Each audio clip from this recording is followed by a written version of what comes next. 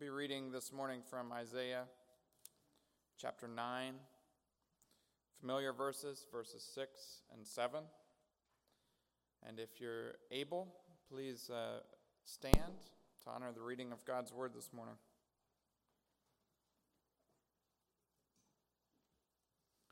Again, Isaiah chapter 9, verses 6 and 7.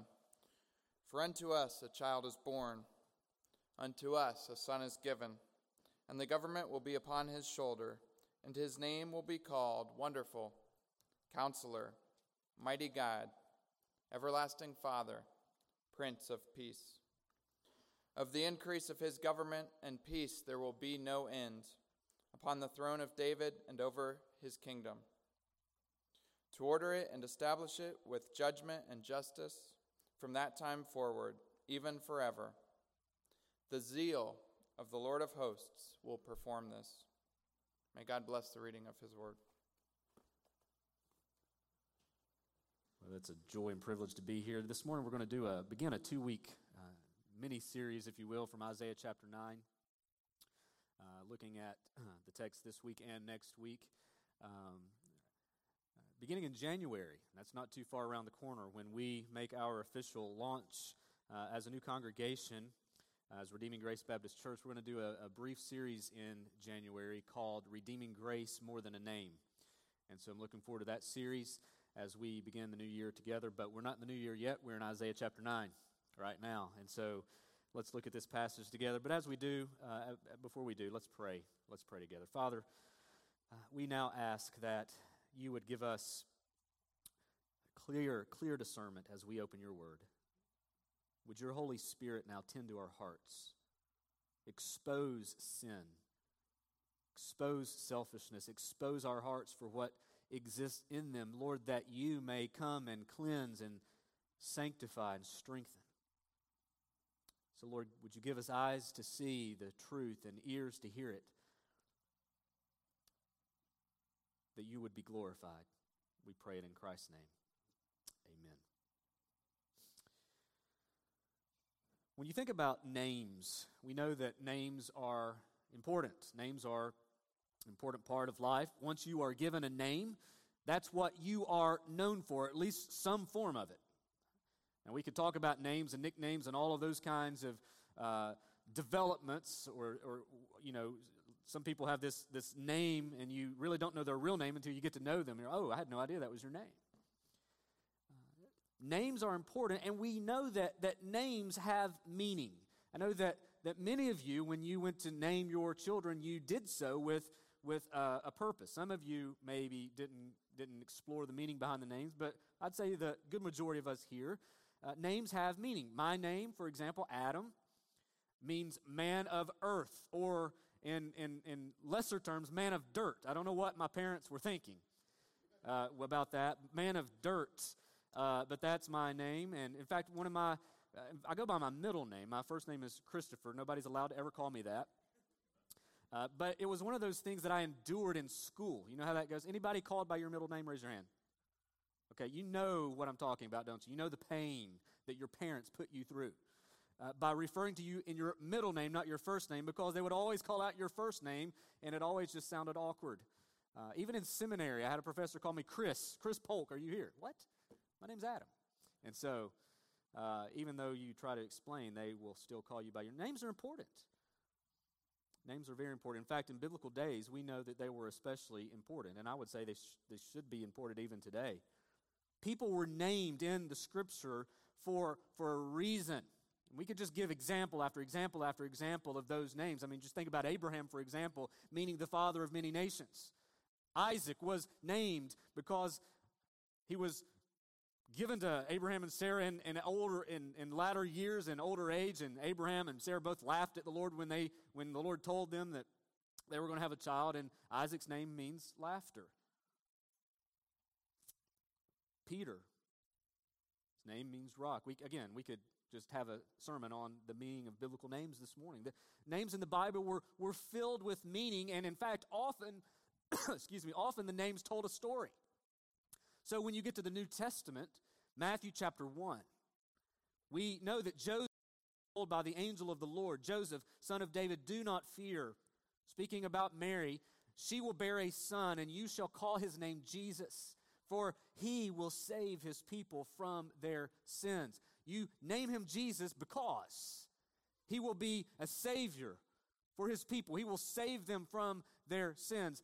That's why you're to name him this, because we know that Jesus is the Greek form of the Hebrew name Joshua, which means Lord is salvation. That's why he was told to call this child Jesus.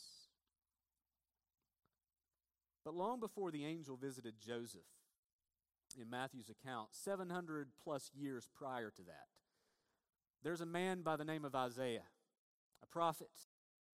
And it's in Isaiah chapter 9 in our text this morning that Isaiah, as he is anticipating the coming day of this, the dawning of the Messiah, as he's looking forward to the promise of what God would give in the birth of the Messiah and the coming of the Messiah, Isaiah speaks about the same birth that the angel speaks about to Joseph. Isaiah talks about this child. For to us a child is born, to us a son is given. The government shall be upon his shoulder, and his name shall be called Wonderful Counselor, Mighty God, Everlasting Father, Prince of Peace. And it's those names that I want us to look at over these next 2 weeks, beginning today and next week, as we unpack these names. Unpacking these names so that we have an understanding of who this Savior would be, who this child would be. Now we know that looking back, he indeed is the Lord Jesus. But I want us to look through the lens of these names this morning as we think about the coming of Christ into the world, as we think about the incarnation, as we think about God becoming flesh, and his name is Jesus, this child. But here Isaiah also refers to him with other names. I want us to consider these names because as we consider these names, it's going to inform us about the ministry that Jesus came to accomplish. Now, yes, his primary ministry was a saving ministry, a ministry of rescue, a ministry of reconciliation. The Messiah came into the world, the Son of God came into the world so that we could be delivered from the bondage of sin. It's exactly what the angel told Joseph. You're to name him Jesus because he will save his people from their sins. But we know that Jesus, as the Savior of sinners, is one who came into the world to also do other things. And we know we get a glimpse of those other activities that are connected to his saving work through the names that Isaiah presents to us in his prophecy some 700 years prior to the birth of this Son, this Savior. I want us to look at the first two names in the list this morning. In fact, as we look at Wonderful Counselor, Mighty God, you can actually separate Wonderful and Counselor into two separate names, and many often do. We're going to look at them together, and you can sort of see how they fit together and also how you can see them separated. But we're going to look at them in two ways. We're going to look at the two names this morning, Wonderful Counselor and then Mighty God. I want you to consider these names that Isaiah presents to you, to me, to us this morning as we now go back and looking through the eyes and through the lens of Isaiah, begin to get a glimpse and understanding of the work, the ministry of the Messiah, the one who would come to save his people from their sins. Let's begin by looking at Wonderful Counselor. Jesus, the Messiah, is indeed wonderful and in many glorious ways, but here we're told that he is a wonderful counselor. Excuse me.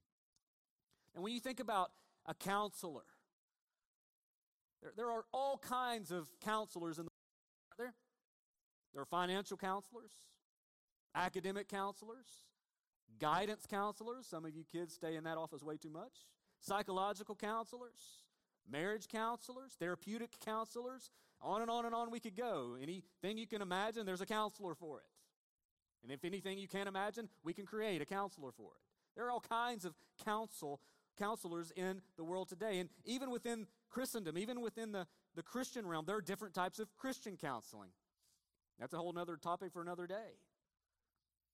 But the Bible talks often about the wisdom seeking counsel.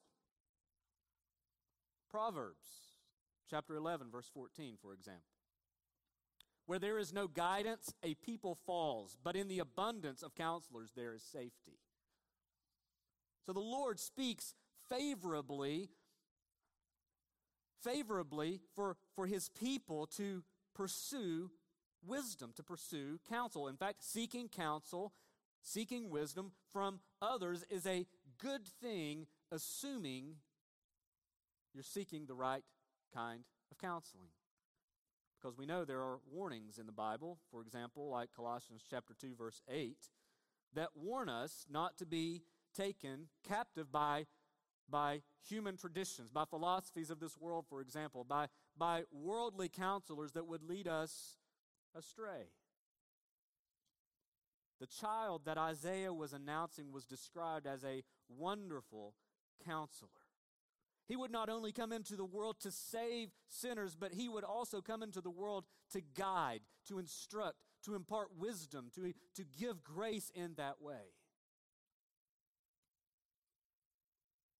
Isaiah was speaking these prophetic words in a very dark day. This was not a day of spiritual flourishing for the people of God. In fact, it was a very dark and difficult day. You just go back up to chapter 8 and you get the context. In chapter 8 of Isaiah, speaking of the coming Assyrian invasion, he describes that day as a day of distress and darkness, the gloom of anguish. It was not a good day. It was a dark day in Israel.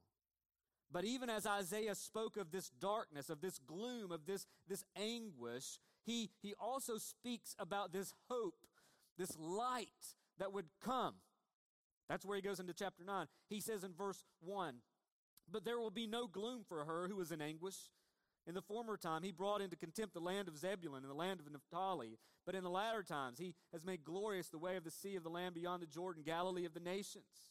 The people," he says in verse 2, "who walked in darkness have seen a great light. Those who dwelt in the land of deep darkness, on them has light shined. You've multiplied the nation. You've increased its joy. They rejoice before you as with joy at the harvest, as they are glad when they divide the spoil." And then he gets down to verse 6, and he talks about the source, the root of this joy would come through the birth of this son, this expected one. This wonderful counselor is the one who would bring light into the gloom, bring hope into the anguish. He would bring joy into that which was broken. I want us to consider a couple of things about Christ's role as our wonderful counselor. A couple of things to just point out here, and probably stating the obvious, but I want you to think about them. When you think about the role of Jesus as our wonderful counselor, you need to notice, number one, that he is fully qualified to serve in this role. He's fully qualified. I mean, think about the incarnation. Think about what happened when Christ was born. It was the event when God became flesh. God put on flesh. He put on humanity. John 1:14, "And the Word became flesh and dwelt among us, and we have seen His glory, glory as of the only Son from the Father, full of grace and truth." God became flesh. Christ, the Messiah, the Son of the living God, the one who is eternal, now becoming in human form. He is the one who put on flesh as God himself, but not only in the incarnation. Think about this. Think about the birth of Jesus, the coming of the Messiah. Not only was God putting on flesh, wisdom was made flesh. Wisdom was made flesh. I even have a chapter and verse for that one, Proverbs chapter 8. Verse 22. This is a text that really is presenting the personification of wisdom. But what you have in Proverbs 8, beginning in verse 22, seems to be a bit more than just a personification of wisdom. It seems to be pointing to someone. Listen to what the text says. The Lord is as if wisdom is speaking here. The Lord possessed me at the beginning of his work, the first of his acts of old. Ages ago I was set up at the first, before the beginning of the earth. When there was no depths I was brought forth, when there were no springs abounding with water. Before the mountains had been shaped, before the hills I was brought forth. Before he had made the earth with its fields, or the first of the dust of the world. When he established the heavens, I was there. When he drew a circle on the face of the deep, when he made firm the skies above, when he established the fountains of the deep, when he assigned the sea its limits, so that the waters might not transgress his command, when he marked out the foundations of the earth, then I was beside him like a master workman, and I was daily his delight, rejoicing before him always, rejoicing in his inhabited world, and delighting in the children of man. And now, O sons, listen to me. Blessed are those who keep my ways, hear instruction and be wise, and do not neglect it. Blessed is the one who listens to me, watching daily at my gates, waiting beside my doors. For whoever finds me finds life and obtains favor from the Lord. But he who fails to find me injures himself. All who hate me love death. Many scholars have pointed out that Proverbs 8 is in fact the incarnation of wisdom. It is wisdom becoming flesh in the person, ultimately, of Jesus Christ. He is a wonderful counselor because he is the all-wise king. He is God. You know, friends, I think when we think about counsel, I'm firmly convinced that we do, as brothers and sisters in Christ, we have a responsibility to counsel one another. I don't know if you realize that. In fact, Romans 15, verse 14 says, I myself, Paul speaking to the church, he says, I'm satisfied about you, my brothers, that you yourselves are full of goodness, filled with all knowledge, and are able to instruct, counsel is the same word, instruct one another.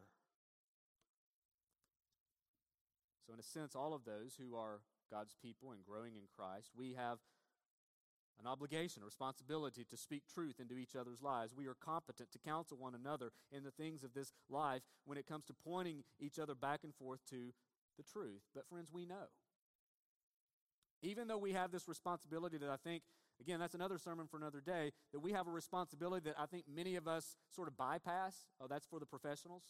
Really? Well, we have a responsibility to speak truth into each other's lives, no matter what circumstances we're going through. But even at that, even though we have that responsibility that many of us sort of brush off, we know that all of us, there's no perfect human counselor, is there? All of us have flaws, weaknesses, blinders. We can't see the human heart perfectly, and so even in our counsel, though it can be good, and I've received excellent counsel throughout the years from people, from brothers and sisters who speak truth into my life, and I want to do the same for others, and it's been a blessing. We know that we live in a fallen world, and even the best counsel is still human counsel. But friends,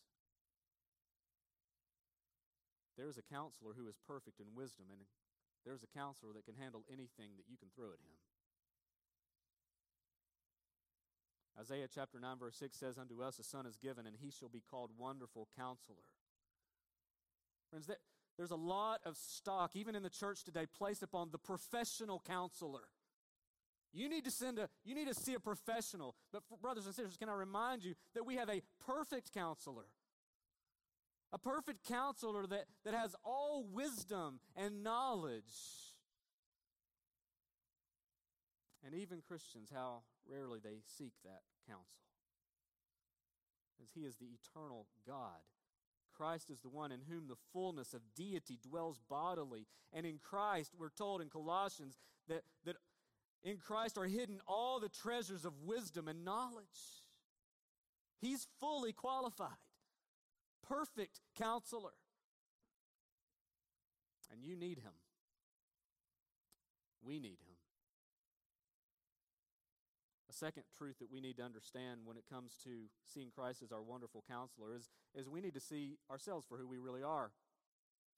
We are severely limited. This is what the Bible has. The Bible has a lot to say about us, but this is one of those places that's not so good. Jeremiah chapter 10, verse 23 says, I know, O Lord, that the way of man is not in himself, that it is not in man who walks to direct his steps. You know what's being said there? It's not in you. It's not in you. You are unable to make life a go in a proper way. It's not in you to establish your steps properly. You're incompetent. So am I. We're insufficient. We're limited. We need to be reminded. Jeremiah again, in chapter 17, you've heard this verse often, verse 9, the heart is deceitful above all things and desperately sick. Who can understand it? Friend, we simply do not have it in us to make life work. You know, we like to talk about dysfunctional families or people. Friends, the reality is that we're not dysfunctional, we're sinners. I saw an interview with Franklin Graham this past week about what's going on in the world. That's what he said. What's wrong? He said, well, it's sin. That's the answer. You know, and we rarely get to the root of our problems. You know, we just like to deal with the little external things here and there. And I was thinking about this Friday. I was moving to Southern Maryland has really changed my yard work. There's a lot of trees here. And with trees come a lot of leaves. And so throughout the fall, even as of last Friday, here I go. I put my little Matt Chandler podcast in my ears and my leaf blower. I get on my roof and blow my gutters out, and my neighbors probably think I'm crazy. You know, and week after week, you know, my wife says I'm obsessive about this, but maybe I am. You know, I want to get the leaves cleaned up. And what happens when you get the leaves cleaned up? More come. Beats anything I've ever seen. I've never had to deal with this on this level before. And I don't have that many trees in my yard. It's my trees, my neighbor's trees, they all blow to my yard for some reason. I think it's a form of judgment on me. But that's what I do, is I clean up the leaves and I remove them, and more come, and clean them up and more come, and clean them up and more come. The only way to get rid of the leaves is to deal with the root of the problem and cut the tree down, right? I like trees, so I don't want to really cut down too many of them. But that's the issue, and I'm not being an advocate of saying cut down trees. I love trees, part of God's creation. But my point is that for me to ever get rid of the leaves, I'm going to have to deal with the roots. And that's a picture really of how we as humans try to deal with our limitations. We just clean it up and try to do the best we can and move on, and yet there comes the trouble again. We try to clean it up, problems again. Friends, it's a picture of how limited we are. We are limited. Our problems are greater than just the cleaning up. We have to go to the root of the problem. We have to address the heart of the problem. We dealt with the heart several weeks ago in Matthew. But our problem begins in our heart. It begins with our nature. And because we're created beings who are now sinful, we are a limited people who need much guidance. We need help.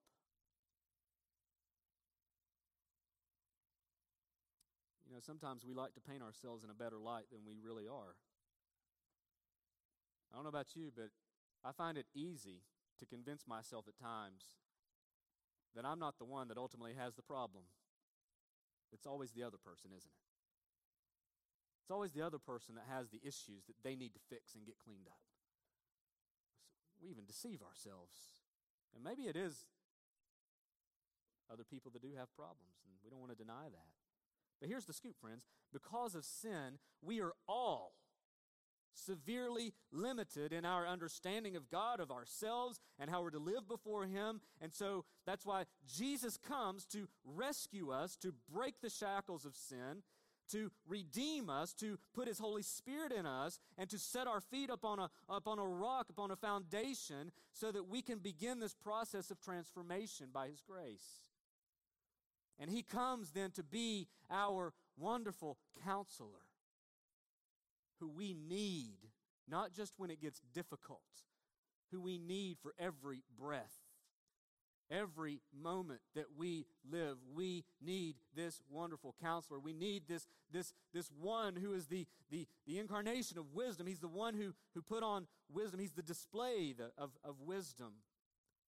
Friends, He's a great Savior, but He is also a wonderful counselor who you must seek every day of your lives.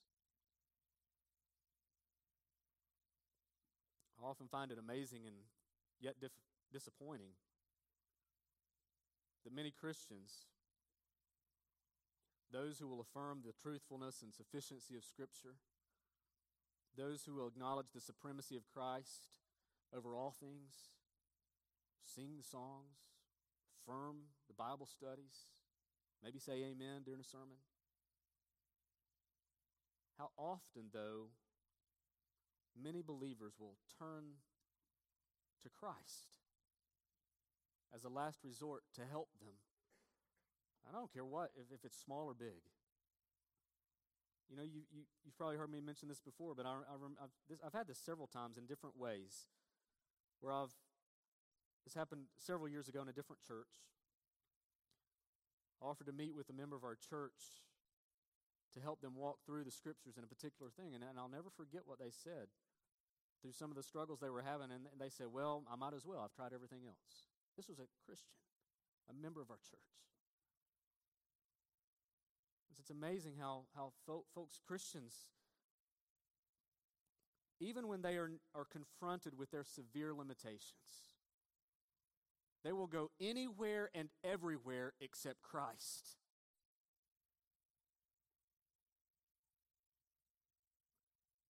Friends, look no further. Christ is a wonderful counselor. He is the only one perfectly qualified to meet you where you are and to get you where you need to be. He's the only one perfectly qualified.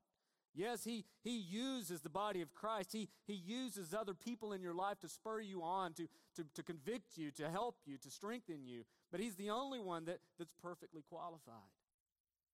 Seek Him. He created you. He saved you. He sustains you. He providentially governs every detail of your life. Why would you look to anyone else?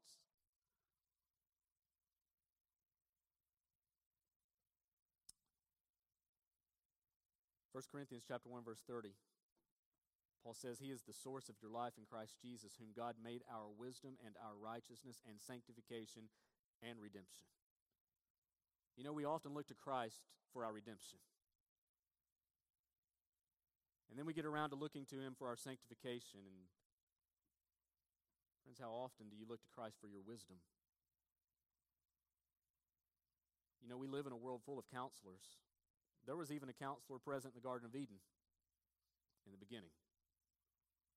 He was a crafty and deceptive counselor. The Bible says that Satan even disguises himself as an angel of light, and he counsels, but deceptively. I love what Spurgeon once said about this scene. He said, it was by a counselor that this world was ruined. Did not Satan mask himself in the serpent and counsel the woman with exceeding craftiness that she should take unto herself the fruit of the tree of the knowledge of good and evil, in the hope that thereby she should be as God? Was it not that evil counsel? Was it not that evil counsel which provoked our mother to rebel against her Maker? And did it not, as the effect of sin, bring death into this world with all its train of woe? Ah, beloved, it was meet that this world should have a counselor to restore it if it had a counselor to ruin it. And listen, where you turn in your time of need, where you turn when you need guidance and help, is a reflection of your true character and faith. Where do you turn? Jesus has not left you to drift alone in life without direction and guidance. He is the source of wisdom and knowledge. We have to seek Him. He's our wonderful counselor. But number two, He is mighty God. And we've touched on this even in referring to the fact that He is God made flesh. God putting on humanity. You know, when we think of Christmas, we think of the baby in the manger, right? Think of the little baby in the manger, and sometimes it's hard for people to get their minds around the astonishing fact that this little child in the manger was God in the flesh. Even though the Son of God entered the world as this weak, dependent child on one hand, on the other, he was the eternal God who was upholding the world at the same time.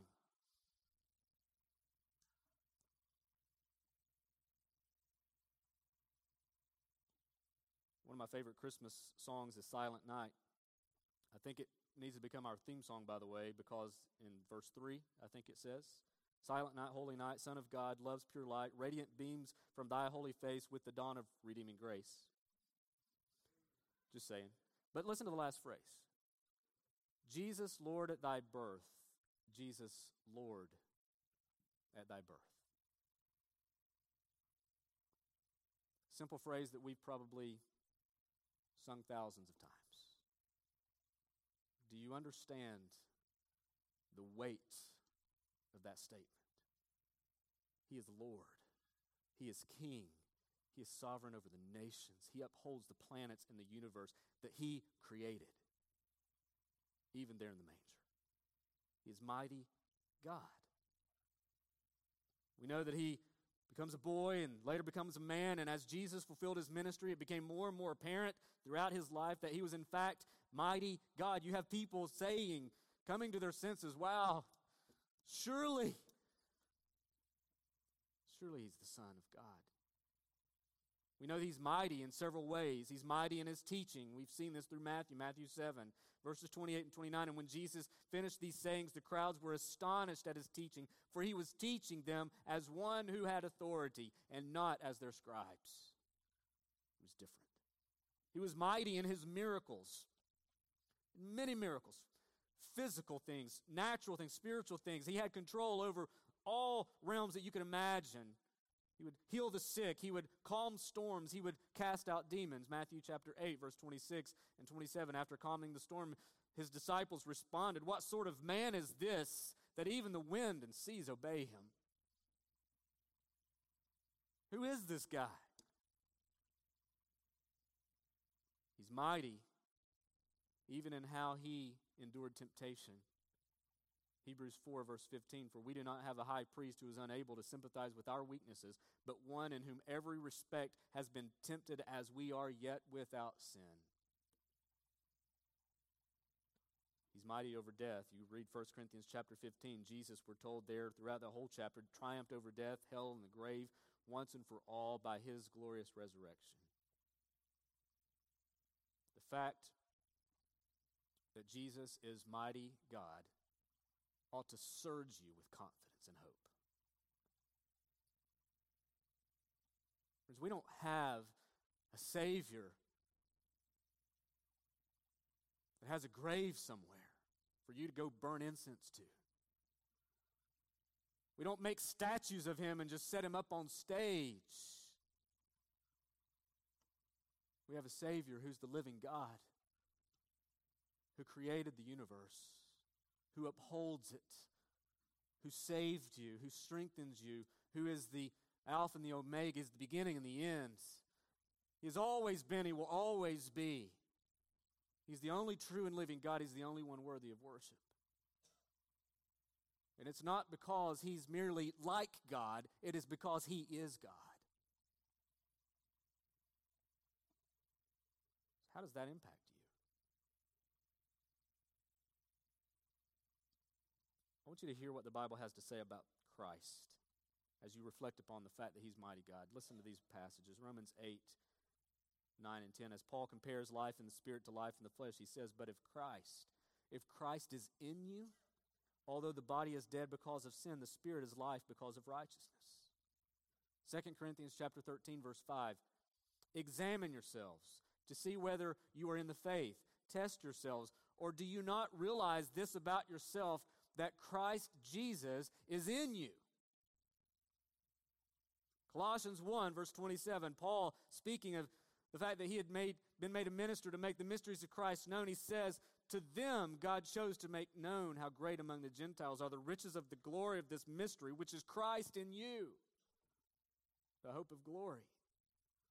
2 Corinthians 12, verse 9, my grace is sufficient for you, for my power is made perfect in weakness. Therefore I will boast all the more gladly of my weakness, so that the power of Christ may rest upon me. Friends, this truth, the fact that Christ, the coming Messiah, and the one who did come, Jesus, the fact that he is mighty God is not just some kind of intellectual thing you should think about out there somewhere that you should just acknowledge. But listen, Christ, we're told time after time again, if you are a part of the family of God, if you have come to know him, Christ is in you. The same power that spoke the planets into existence and the same power that raised dead people to life is the same power that rests and resides in you if you're in Christ. Do you realize that? The same power that drew the gaze of shepherds and magi, the same power that caused the crowds to be amazed, the same power that caused the deaf to hear, the lame to walk, the blind to see, the dead to be raised, the same power that caused Mary's womb to be filled with child when she was a virgin, the same power that raised Christ from the dead is the same power that's present in you and in me if we are in Christ. That, friends, should blow you away.